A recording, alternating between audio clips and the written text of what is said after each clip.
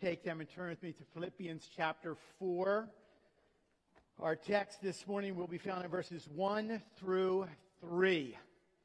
Philippians 4, 1 through 3. We have made it to the fourth and final chapter in our study so far in the book of Philippians. We are cruising. We started this, just as recently as September. We're already to chapter 4. Thank you, Craig, so much for leading us and the rest in worship. I love when Craig leads. It's almost like I'm not quite sure what is next with certain areas have certain responsibility. I'm a lot more predictable. This is what I'm expecting from this section this morning. Just to let you know, when the Word of God is being preached, I want you to listen to it. This section right here, as the Word of God is being preached, I want you to listen to it, okay? On my cue, this section right here, as the Word of God is being preached, I want you to listen to it. And this section all the way over here, and even those people in the back, just so you understand what your job description is this morning, when the Word of God is being preached, I want you to listen to it, okay?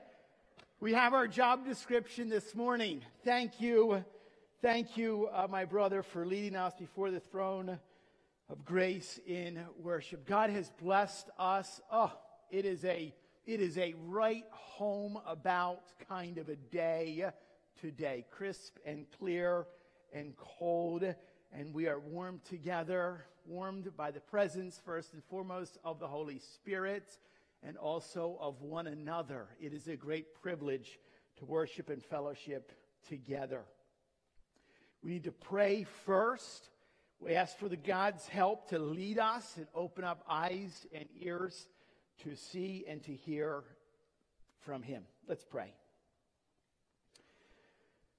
Father, I thank you. We together with one voice, one heart, one mind. We are one body. We want to express our gratitude for your amazing grace that we have already been reminded about this morning. We thank you, Lord, that although we understand that we fall short of your glory, that at the very best, what we do best is sin in our thought and mind and speech and action. And yet, Lord, because of your grace, your mercies that are new every day, and your love for us, your unconditional love, that you receive us, that you desire to be in relationship with us, that you see us, Lord, justified and declared righteous because of the finished and full work of Jesus on the cross. And Lord, we thank you for the good news of the gospel. And I pray, Lord, that would be heard and seen most importantly this morning, that Jesus would be proclaimed. Father, we have been blessed as a local church, and we thank you for what you have called us to do. And we ask this morning that you, in your might and power and in your sovereign reign and rule, that you would speak to us and convict us where we need to be convicted when it comes to drawing us closer and knitting us in tighter fellowship and relationship with one another. Father, help us. Help me to come to the end of myself. All of us come to the end of ourselves, and may we see you first and others second, and may you equip us and empower us to be change agents, salt and light in a time, in a culture, in a context that's so needed. Father, please, in a personal way, I just ask for, and I plead for help this morning, that you would give clarity of thought and mind and speech, that everything that is said and done, everything would direct focus to you. Speak now, and may us, your servants, hear. We ask this in the strong and powerful and wonderful and amazing, matchless name of Jesus, our Savior, the Messiah. Amen and amen.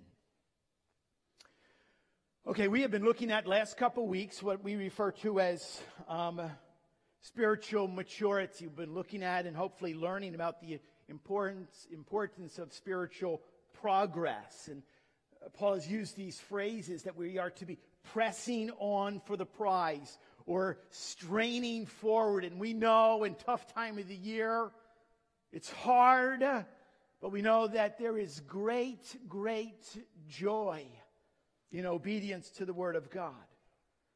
Now today we're going to make a little bit, and you may note a change, and it may seem subtle at first, but it's important. It's a very important change. This morning we go from striving forward that we learned in chapter 3 to what I call standing firm in chapter 4. You hear that and you're like, wait a minute.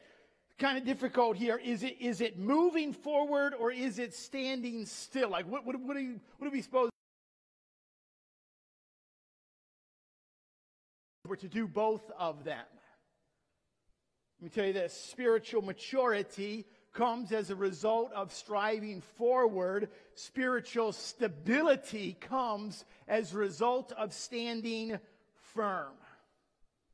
He uses this analogy, and Paul uses sports analogies. That every good athlete who seeks to win the race, win the prize, keeps his or her eyes on the goal. But what's interesting is that they also must be aware, any good athlete must be aware as far as what's happening around them, aware of their surroundings. This is the uniqueness of the local church of Jesus Christ. As we are called and commanded to stand firm, we must learn, be aware, and be willing to come alongside one another. That's what this text is about this morning. The importance of seeing one another and willing to come alongside of one another. Here's our text for us. Philippians chapter 4. It's a short text, just 3 verses. It says this. Therefore, my brothers, whom I love and long for, my joy and crown, stand firm thus in the Lord. My beloved, I entreat Euodia and I entreat Syntyche to agree in the Lord. Yes, I ask you also, true companion, help these women who have labored side by side with me in the gospel together with Clement and the rest of my fellow workers whose names are in the book of life. The word of the Lord. This past week we know that it has been for some reason unusually icy out there. It melts and then it freezes and it melts and freezes and it seems to be icy all over the place. And so inevitably what I found is that as I'm walking alongside my wife Wendy, I instinctively what? You want to reach out, you want to hold on to that person as much as I want that person, Wendy, to hold on to me as well. Why? So that we don't slip and fall. The exact same principle applies in the world all around us that we are to hold on to, and we're to keep one another from slipping and from falling. Solomon writes in all of his wisdom in Ecclesiastes chapter 4 verse 10, but woe to him who is alone when he falls and has not another to lift him up. And if someone falls, we're instructed in what? Galatians chapter 6. If one falls, then you who are spiritual should restore him in a spirit of meekness and gentleness. And Paul says, keep watch on yourself, lest you also be tempted. This is what Paul is talking and teaches us this morning. So you look at this text in front of us, and he begins with these terms of affection to these believers.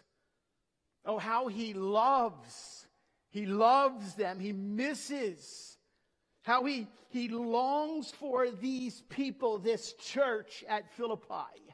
He calls them my joy and my crown, a wonderful reminder of the uniqueness of this relationship, miles apart, months apart, but for some reason, they're still close with one another. This church, the Philippians, would be the crowning jewel. They would become the crowning achievement of his ministry that would bring him great joy. That's the introduction. And then basically he gives them one word. In Greek, it's one word of instruction. In English, it reads two words. In Greek, it's literally the word steko.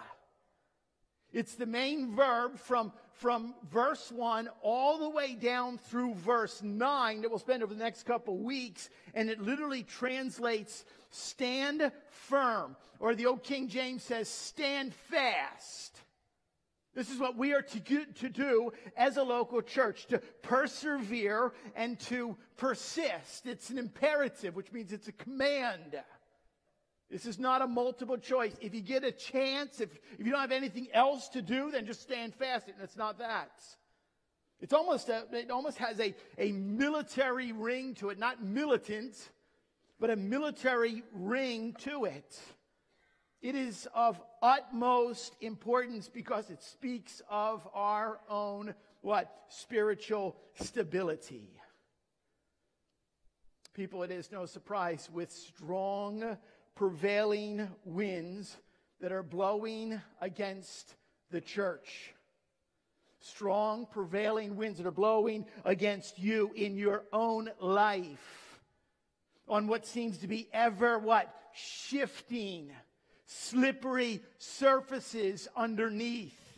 Causing many people today, many people who call themselves Christians, many people who go to church every single week with that ever shifting foundation. And it's hard to stand up. People literally are being rocked. They're being knocked over. It is here that the Word speaks. It is here that the Word teaches. And the Spirit of God reminds us this morning what? Stand firm. Stand firm. And the first instruction that we see here that is given after this stand firm in the Lord is what? I entreat. Or it means I urge, I implore, I exhort. Paul is speaking about the importance of what? The need that if we are to stand firm as a church, number one, we must be urging others to live in unity. If we are to stand firm as a church, we must be constantly and continually in grace and love, urging others to live in unity. I entreat Euodia and Syntyche to agree in the Lord. Paul, interestingly here, doesn't really go into any detail. He doesn't say what the problem is. He doesn't tell us the source or reveal the source of their tension. And I'm like, why? Why doesn't Paul give us a little bit more meat here? You know why? Because it's not important. The subject of disagreement is not important. What is important is this, is that you got two gals that are squabbling in the context of the local church. And it must be addressed. Before we go any further, let me make it very clear that these are just two examples. This does not suggest in any way that there can't be two men that are disagreeing in the local church. In this particular context, it just happened to be two gals. And Paul he literally, you want to stand firm? This is what you're going to do. Why is this subject so important? Why is unity so important? It's a condition called hematohydrosis. Those of you with a medical background, forgive me if I'm murdering the pronunciation of hematohydrosis.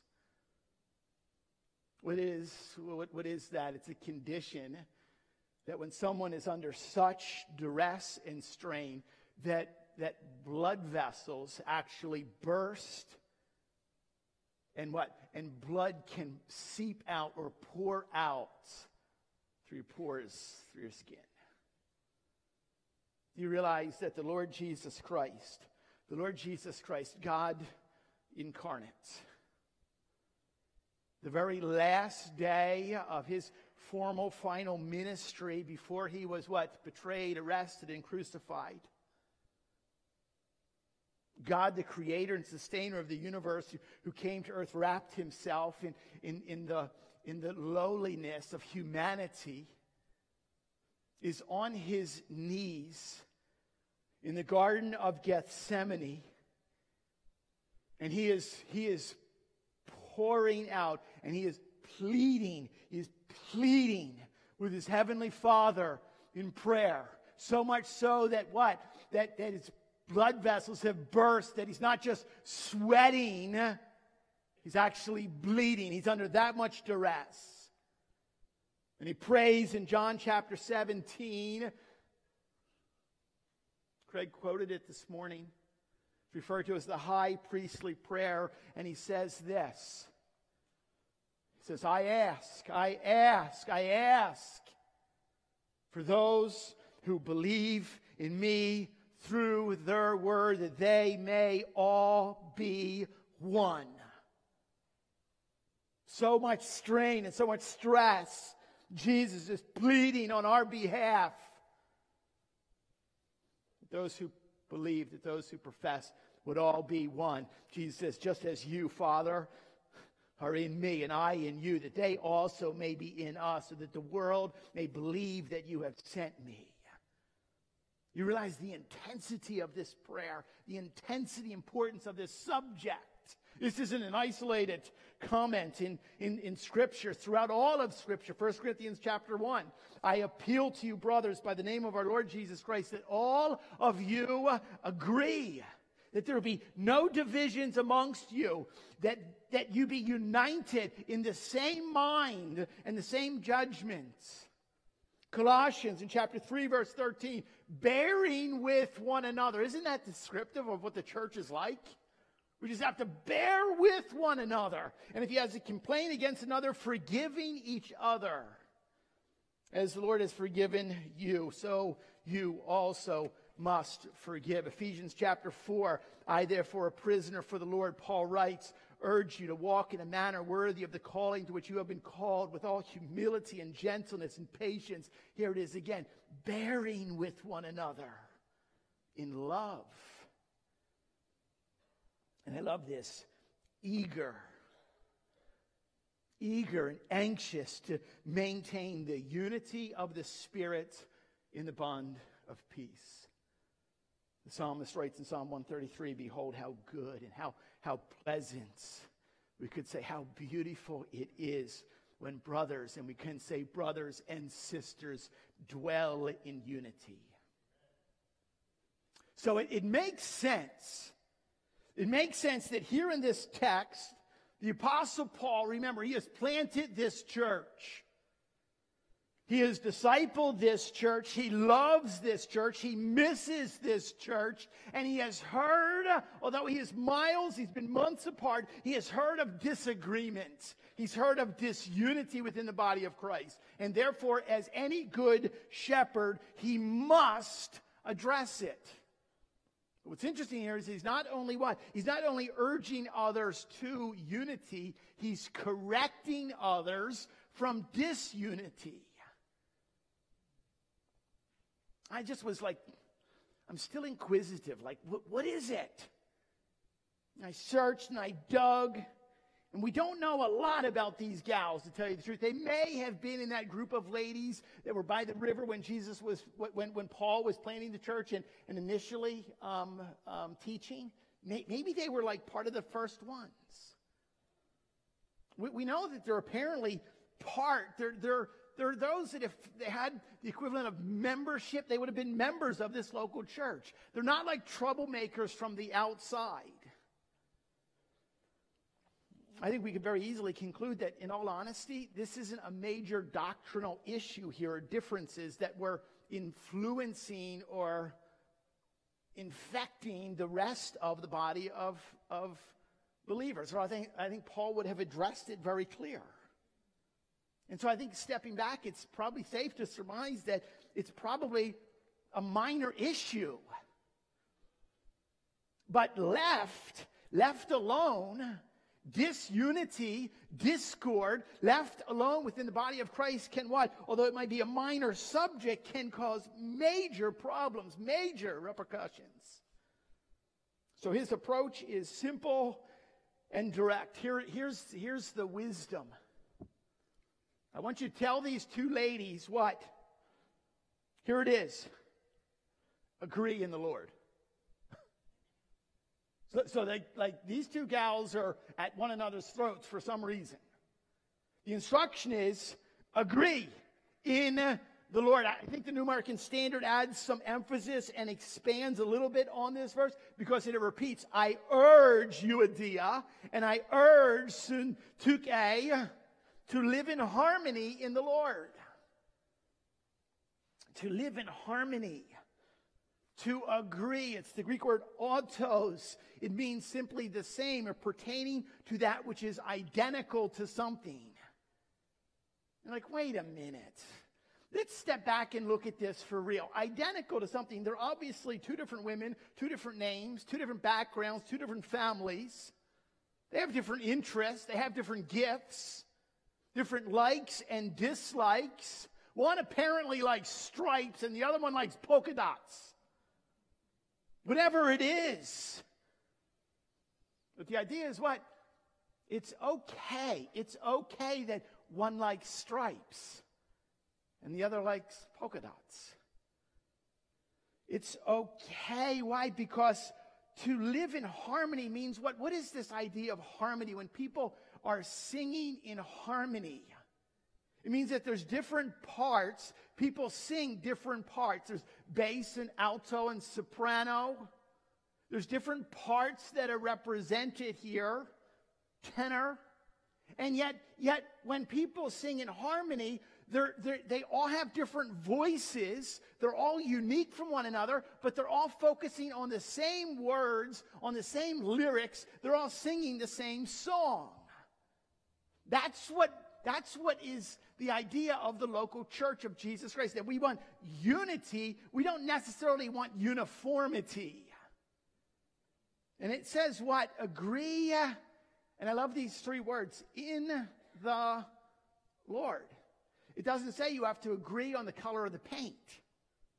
It says agree in the Lord. It kind of sounds familiar to just back to the previous verse, stand firm in the Lord. Which means that there are many, many things that are different in their lives. But there is one thing. They have one thing in common. And that one thing that they have in common is really all that matters. Because that one thing they have in common is what? Is the Lord Jesus Christ. The only thing that matters. Which means what? Both of them recognize that they're sinners. Both of them surrendered what? To the Lord Jesus Christ as Lord and Savior of their lives. Both recognize what? That they have been forgiven through the work of Jesus. Both recognize that they've been justified or declared righteous. Both of them recognize that they're in this slow and oftentimes uphill process of being sanctified. Both of them are gifted with spiritual gifts that the Holy Spirit has given to them. Both love Jesus. Both want to serve Jesus. Both of them are going to heaven. Both of them are going to spend eternity together. So what? They better figure out now how to get along. Which means what? Let's consider the context of the local church of Jesus Christ today. It really doesn't matter if it's chocolate chip or oatmeal raisin. It doesn't really matter if it's hymns from a hymn book or choruses from what? From an overheads. It really doesn't matter. What matters is what? We are one in the Lord. which means what? And we've heard horror stories. It doesn't matter if it's pews or chairs. It doesn't matter if it's jeans or khakis. It doesn't matter if it's Bill Gaither or David Crowder. It doesn't matter if the grape juice is fermented or what? Not fermented. Whoa now, preach it, Pastor. The list goes on. When it comes to agreeing in the Lord, it doesn't matter if you're immersed or sprinkled. It doesn't matter if you hold to Reformed theology or Arminian theology. It doesn't matter if you're homeschooled or Christian school or public school. We are to agree in the Lord. NIV, KJV, ESV. Whoa! Yeah. We'll spend eternity with people who believe in what? Pre-tribulation, mid-tribulation, post-tribulation, all-mill, post-mill. It's all what? As long as we all agree in the Lord, which is what? Let's step back for a moment. First and foremost, that we believe in the deity of Christ. First and foremost. Above any and all doctrines, that we know that Jesus Christ is not just some great teacher, not just a prophet, that he was born of a virgin miraculously, that it was God himself who came to save you and I. That we hold to the fact that what? That this word, every single word, is perfect. It's infallible and inerrant. And it gives what? Life. It's alive, it's quick and powerful. We believe that. We believe that salvation is by grace through faith in Christ. And we hold on to. That's what we agree on. We can never really promote this maybe tagline publicly, but I have told people, I just need to be honest, and I've told other people in our community, I oftentimes will use this phrase, Big Woods is the church that just doesn't care. And I know that just doesn't sound well, it doesn't really sell well. What do you mean? Like Big Woods is the church, it doesn't really care. They don't care. What do you mean by that? Well, we care about foundational things. We care about the gospel. But apart from that, it doesn't really matter how you come dressed to church. Wear whatever you want, as long as it's modest and you're covered up. We don't want to see that. It doesn't really matter about whether or not everything's perfect and choreographed. It doesn't really matter. What matters is that we are what? We are sinners who are loved and forgiven from a holy God, who has drawn us into relationship with him through the finished and full work of the Lord Jesus Christ. What matters is that we live and eat and breathe and sleep the gospel of Jesus Christ. Everything that we do and every program, every book that we present, every class that we teach, every message that we shout out holds the fact that there is what? A holy God and sinful men. And yet there's no way that we can be in relationship apart from what? Those sinful men recognizing that God has called us to be in relationship with him. When we put our faith and our trust in the work of Christ, that we can be in relationship. So that when we pray to a holy God, it's like what? It's like talking to our Father. I just love you. Thank you for loving me. Thank you for being here with us.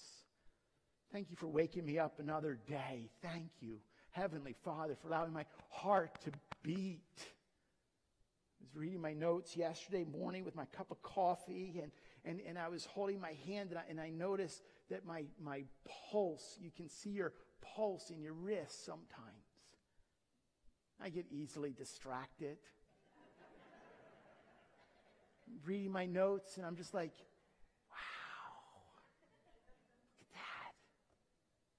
grace right there. I don't deserve another heartbeat.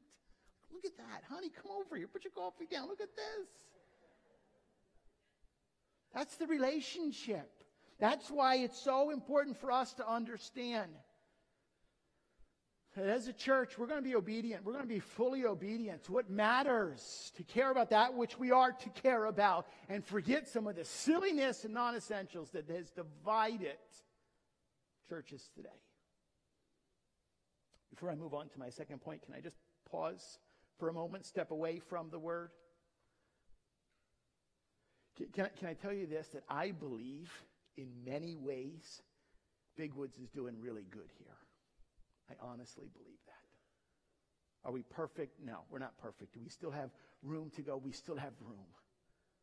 But I think that we're taking some of the silliness and just let's not argue about it. Let's focus on what matters. And as a shepherd, we still have progress. We still have a way to go. Let me tell you this. I'm proud that this is important to us and that you put your personal preferences of what polka dots aside and you focus on what matters. Point number 2, here we go. If we are to be a church that is to stand firm, not only are we going to be urging others to live in unity, but here we go, we're also to be helping others to focus on unity. So we're urging others, but we're actually helping others to focus on unity. I ask you also, true companion, those who are reading, perhaps the elders of this church, the leaders, and I love this, help these women. Help these women. Why? Because these are good gals. They have labored what? Side by side with me in the gospel, which means what? If we're going to do this and do this right, we're going to do this and do this well, it cannot be just a verbal urging. You need to be unified. You need to be united. You need to, it's not just that. Which means what? We actually have to get off of our horse. And we got to get down into the mud. And we're going to physically help them, which means what? Words alone will never cut it. These gals need action in order to come to an agreement. All right? Like, how do we do that? Like, what do you mean? I'm going to get down on my horse. I'm going to get in the mud. What does it mean? The first thing we do here, what? Is we do this by remembering past labors together. So as you get down and you speak with them, you focus on what really matters in life. That they have what? They have been laboring side by side in the highest work that anyone could ever focus on, and that is the work of the gospel of Jesus Christ. The track record for these gals appears to be, apparently, is very, very positive. But then with all of us, something happened. Some kind of a falling out, a disagreement. Maybe even in arguments. I know this is hard for you to think of, but just hold on to this, that even in a church, people are going to disagree. Even in a church. I'm often reminded of two sisters, Mary and Martha. Remember that in John chapter 11 as Jesus is coming and you got sisters and they're just at each other's throats. Come on, Mary, pick up a broom, do something. No, Martha, he's coming and we get to just enjoy his presence. Just sit down. They're arguing. These are sisters. It happens. Years and years ago, we had a work day at the church I was pastoring, and as I came down the stairs to the downstairs portion, I heard yelling. I heard arguing. I heard it. And I was concerned, and so it was a church work day, and I followed the sound of the arguing, and it took me all the way to the back to the deepest, darkest part of the church where the furnace room was. And behind the furnace, there were two men that were hanging sheetrock, a firewall. And they were inches apart from one another, screaming at one another. And I'm not exaggerating. Because one of them thinks that the sheetrock should be hung vertically, and the other one thought the sheetrock should be hung horizontally. Less waste that way, apparently. I have no idea. I don't know anything about sheetrock. And I worked and wormed my way in between them. I said, what are you doing? Well, he wants to put sheetrock up vertically. No one puts it up vertically in a basement. You know what? They're good. They were good men. They were very good men. And all I did was what? I took their hammers from one another. Took their hammers, their tools, sharp things. And I said, guys, what are we doing here? We're working on a church. Okay, what's the church about? Well, it's about telling people that Jesus changes lives. And they, as I asked questions, and they helped what? Teach one another that what they're arguing about was absolutely silly. But it happens. So that's why we have to focus on that which matters. The work of the gospel. That we stand fast in the Lord. That we agree in the Lord. That it's in the Lord part that we have to pause on. So yes, there are times that conversation is needed. Sit down. Express the grievance that you have to one another. Work it out. Matthew chapter 18 talks about the fact that we actually can offend one another because of our actions. I've offended people without even knowing that I've offended them. And I still am responsible to go and make things right. Colossians in chapter 3 and verse 13, it says, what are we supposed to do? Is that we forgive one another. Why? Because we have been forgiven. And that's what we are to focus on. So not only do we help by remembering past labors together, and that it's for the work of the gospel, but we also help by what? What else? By reminding one another of a future and eternal life together. Just back up just a couple verses. We actually looked at this last week, and this is what we have to do so that we stay together. Paul wrote what in verses 20 and 21? But our citizenship is in heaven. It really doesn't matter about chocolate chip or oatmeal raisin. It really doesn't matter about sheetrock going this way or sheetrock going this way. It really doesn't matter about stripes or polka dot. It doesn't matter. What matters is the fact that you and I, we're just moving through this place. And we move through this place. We tell them, we bring as many people. God, please draw them unto you. Use us however you want us to be used. Because there's a home that's waiting for us. And it's a lot bigger, and a lot better, and a lot prettier, a lot more cozy, and a lot more comfortable than this home. And it's the greatest home. Why? Because God himself will be there. And we will be what? We will be through that painful process of chipping off the rough edges of sanctifying one another through the work of the Holy Spirit in our lives. The moment of salvation, we are justified. Through our entire lives, we are being sanctified. And yet at that moment, when we are handed eternal residence in heaven, we are glorified.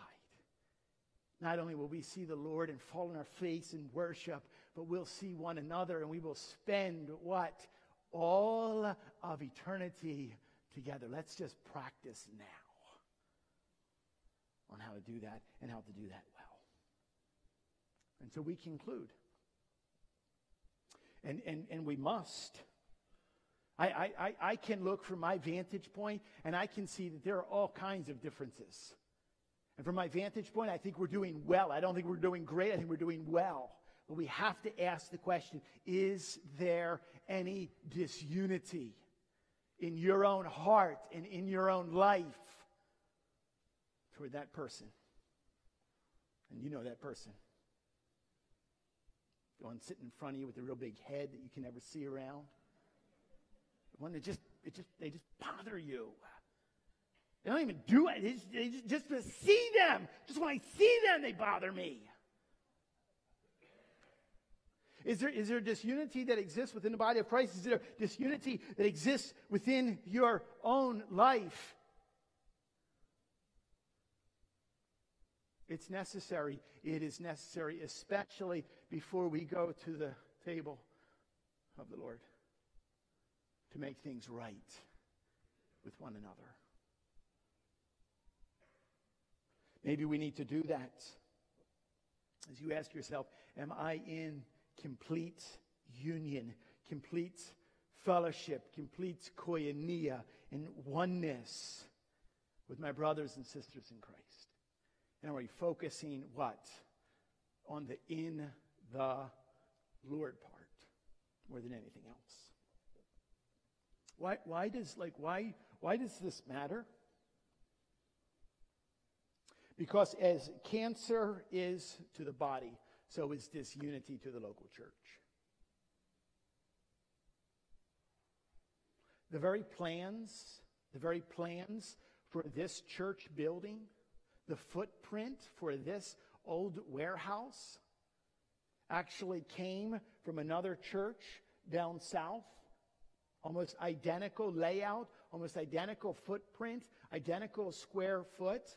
The layout for this church came from another building project that the church split in disagreement, and those plans were never used.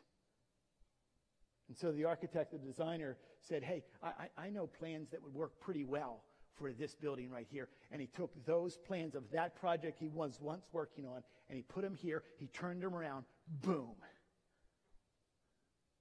Now we know that's the cancer, but God still, although there has been disagreements in the past, God still, in an amazing way of only His grace, can take that ugliness and that ashes and can turn it into something amazingly beautiful. So know that. Be encouraged what God is doing. He's doing something well. He's doing something real. And that He's calling us to examine our own hearts and lives. There's no greater time. I don't think there's any better time to do that than time that we recognize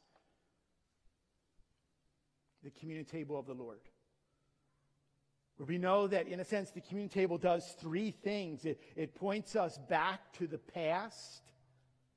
From this moment forward, we look back this morning about what Jesus Christ has done for us. That this is basically an object lesson, a visible reminder of what Jesus Christ did. That His body was broken, His blood was poured out, He suffered, and He died. And that is the foundation message of the good news of Jesus.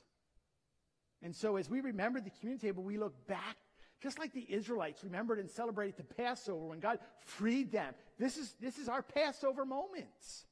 We look back to what Jesus Christ has done. But the communion table also, and I love this, it reminds us of this very moment, the present, here and now. That we today are the body of Christ. There's what? There's fingers and arms, and legs and toes. Oh, some of those toes are ugly, just like some of us are ugly. But we have a function, don't we? And we know that as we are the body of Christ, we know that Christ is the head. And so the communion table reminds us presently of the fellowship that we can have and the way that we are to be functioning as one for His glory.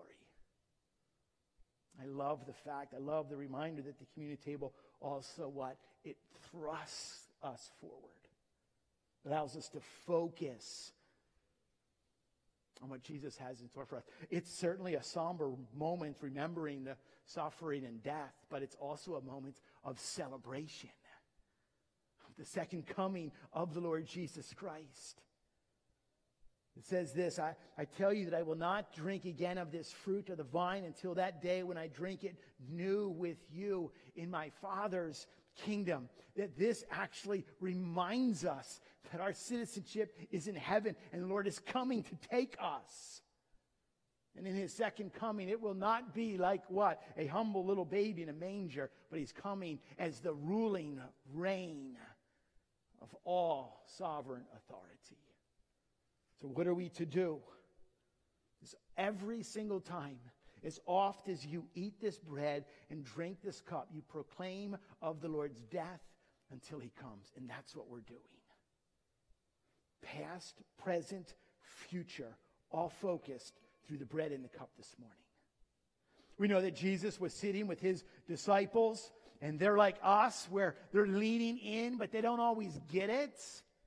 And Jesus says, I'm going to give them something that they can taste and smell and hold on to and remember so they don't forget me. This is what? Prophetic. This is before it happened. So Jesus took bread and he held it up and he said, this is a picture of my body. And he broke the bread just like that. And he what? He said, just as this bread is broken, so is my body going to be broken. He passed it out and they ate it, just as you're going to eat it in a moment. And he took the cup of the vine and he poured it out. He said, this is a picture of my blood that's going to be poured out. Without the shedding of blood, there can be no remission of sins. Create in me a clean heart, the psalmist said. Renew a right spirit within me. Wash me, cleanse me, help me be white as snow.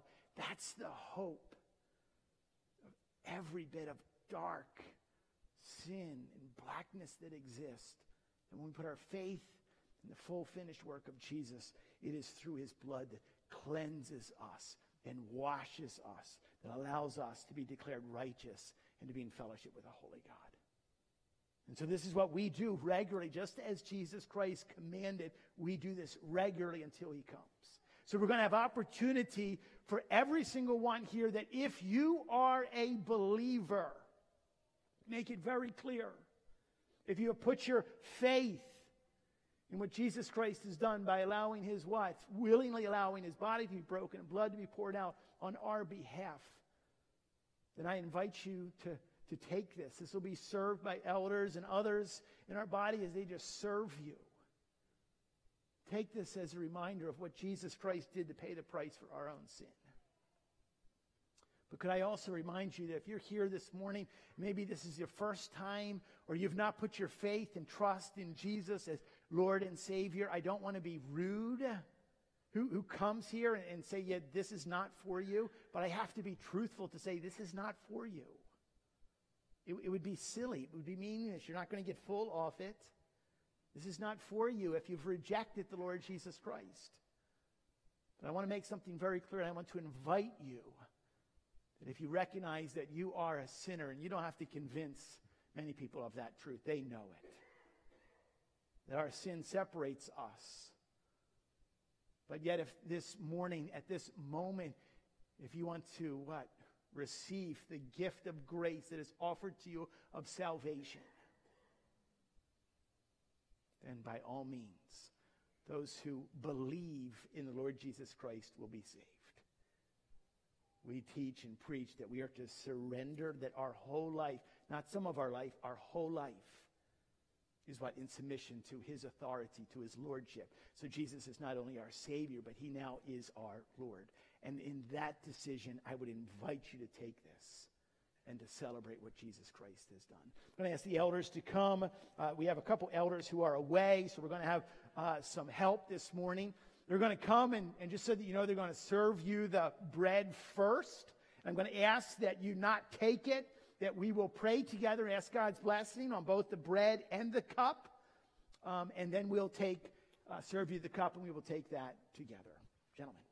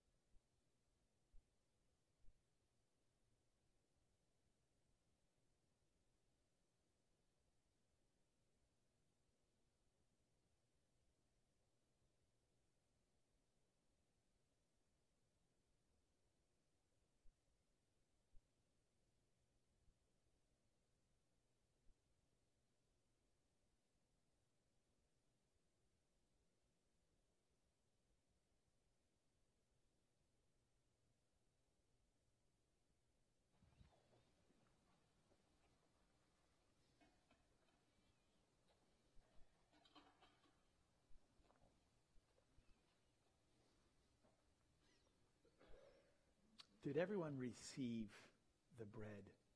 Was served the bread this morning? Thank you. Let's bow our heads and pray together. Father, we thank you for who you are as our hearts are quieted, as our heads are bowed.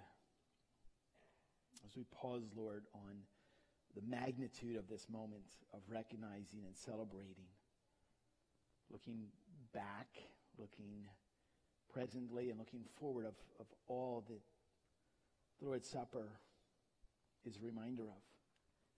We thank you for loving us. We thank you for suffering on our behalf, for taking the full wrath that we deserve. We are most grateful that you love us and have forgiven us. We thank you, Lord, for seeing, Lord, not just past, but through our sinfulness because of the cost, the price that was paid.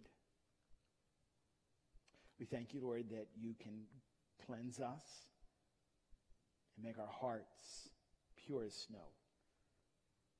Father, I just pray that we would, even at this moment, be reminded of specific areas and maybe even specific sins that you have drawn to the forefront of our minds and memories. Father, help us to know the importance of striving to be one as a body, one in the Lord. Thank you, Lord, for the bread and for this cup. And we ask, Lord, that as we partake of it, that it would give us a picture, Lord, of what awaits us for eternal glory. Thank you, Lord, that it's preparing for eternity that gets us through another week and focusing on what you have for us that gives us the strength to be faithful in the here and now. Father, I just pray for this church that we would be of one mind, as one body, that you would be glorified as we recognize you as Savior and surrender to you as Lord. Bless this bread, bless this cup now. We ask this in Jesus' name. Amen. Paul writes to the church at Corinth, and he says this, that the Lord Jesus, on the night that he was betrayed, took the bread, and when he had given thanks, he broke it, and he said this, "This is my body, which is for you. Do this, eat this in remembrance of me."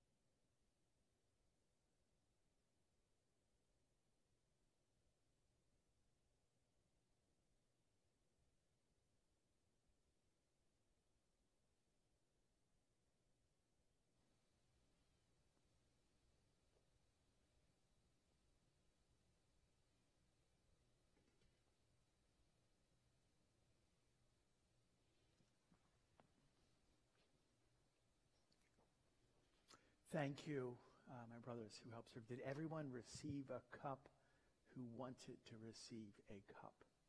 Don't want to miss anyone. It says, in the same way also he took the cup after supper, saying, this cup is the new covenant, the new promise in my blood. Do this as often as you drink it in remembrance of me.